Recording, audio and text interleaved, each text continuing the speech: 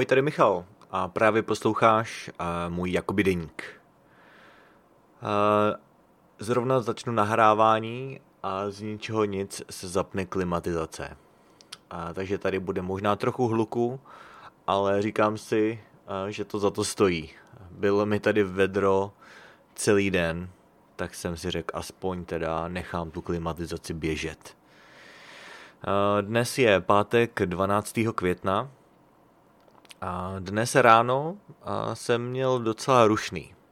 Ráno jsem měl 5 studentů italky a měl jsem tam malou pauzu mezi 2 studentama, takže to nebylo v kuse, ale bylo toho hodně. Ale moc jsem si to užil, musím říct, že to bylo skvělý. Jako každý pátek to bylo hodně, bylo to takový, řekl bych, upovídaný pátek. Moje pátky jsou všechny takový upovídaný. A přestože občas to dokáže být náročný, tak mě to baví a vždy mě to opravdu nabije energií a hlavně inspirací. Vždy mě to hodně inspiruje a díky vlastně dnešním konverzacím jsem si napsal několik témat, o kterých bych mohl mluvit v budoucnosti v češtině s Michalem. A dokonce jsem nahrál 1 epizodu, a přestože jsem mluvil 5 hodin v kuse, a teda s malou pauzou sem a tam, tak jsem hned potom ještě nahrál epizodu o českém jídle.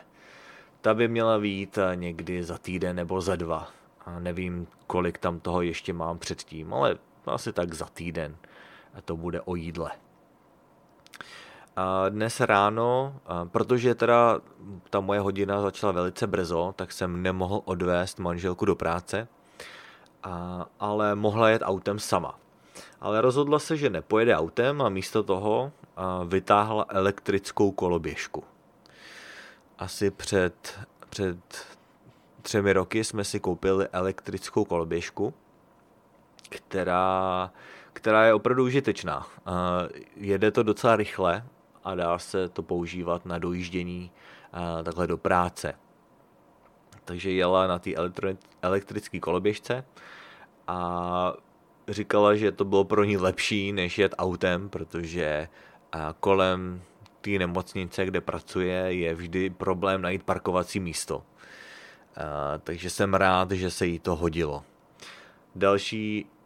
Taky jsem rád, taky další důvod, proč jsem rád, že jela tou koloběžkou nebo na té koloběžce, je ten, že mám prázdnou nádrž, tedy auto je bez benzínu, takže by ještě se musel zastavovat na benzínce a to je další zdržení, takže nejela autem, ale na koloběžce. A vlastně je na to i dobrý počasí. Dnes teda bylo až moc velký vedro. Maximální teplota byla asi 87 stupňů Fahrenheitu. Zítra má být dokonce 93, což je teda ještě víc. A to je asi 34 přibližně Celsia. Takže na to, že je teprve květen, půlka května, tak je to docela slušný vedro. Potom odpoledne jsem se teda vrátil ke svému studiu a začal jsem se zase věnovat chemii, protože závěrečný test se nezadržitelně blíží. Už v pondělí mě to čeká, takže jsem se teda vrátil k tomu úkolu. A potom, když už jsem toho měl dost, tak jsem ještě dokončil svůj poslední esej z tohohle semestru ohledně umění, takže psal jsem esej o návštěvě muzea a vlastně o tom jsem mluvil minulý týden, že byl jsem v muzeu kde to bylo, prostě v sobotu. Byla to 10. epizoda, kde jsem o tom mluvil. Takže o tom jsem teda napsal esej a odeslal jsem to. Ještě jsem měl vlastní hodinu italky, protože pátek je ve znamení italky, tak mám i studium japonštiny. Zrovna jsem mluvil s učitelkou, která momentálně bydlí v Osace a byla to zase skvělá, zajímavá konverzace. A opravdu mě to inspirovalo nebo nabudilo energii, protože přesto, že to je pořád docela mladá, ale už tak paní ve středním věku, pokud můžeme říct paní ve středním věku, její přes 50, a zrovna studuje na to, aby mohla být profesionální učitelka japonštiny. Ona má normální práci, kde pracovala už hodně dlouho, ale teď je teda i lektorka na italki a teď se snaží získat certifikát, aby se z ní stala profesionální učitelka japonštiny.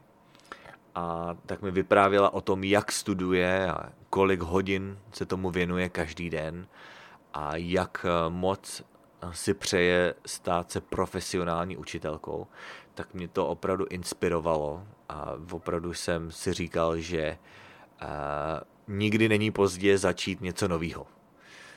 Přestože jí je 51, tak chce začít novou kariéru a opravdu jí přeju hodně štěstí. Myslím si, že to dokáže, protože je opravdu hodně pilná a učí se třeba 3-4 hodiny každý den a k tomu chodí do práce a navíc ještě učí japonštinu na italki. Takže takovýhle lidi mě opravdu inspirují. Takže to bylo opravdu zajímavé povídání. A vlastně ta moje hodina italki byla pozdě večer a začali jsme asi v 8 nebo v 9 a skončili jsme v 10. Teď už je teda skoro půlnoc, ale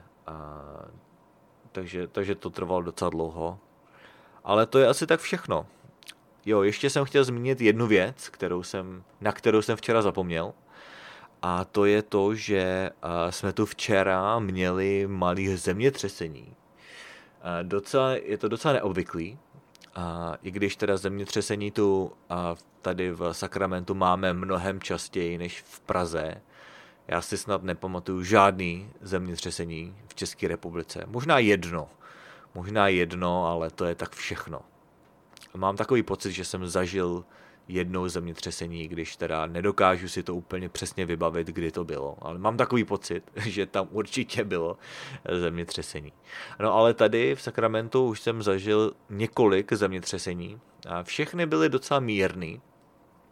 To včerejší bylo asi nejsilnější, co jsem zatím zažil, ale pořád žádný škody. Bylo to, ne tak daleko, ale pořád to bylo to pořád tady někde v severní Kalifornii. A pokud vím, tak žádný škody z toho nebyly. Ale je to zajímavý. A když začne to zemětřesení, tak mám takový prostě divný pocit.